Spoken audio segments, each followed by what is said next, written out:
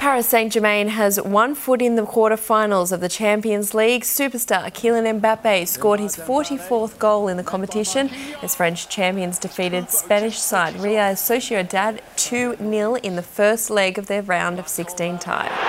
Through on goal and scoring PSG's second. Italian side Lazio stunned German giants Bayern Munich 1-0 in their first leg.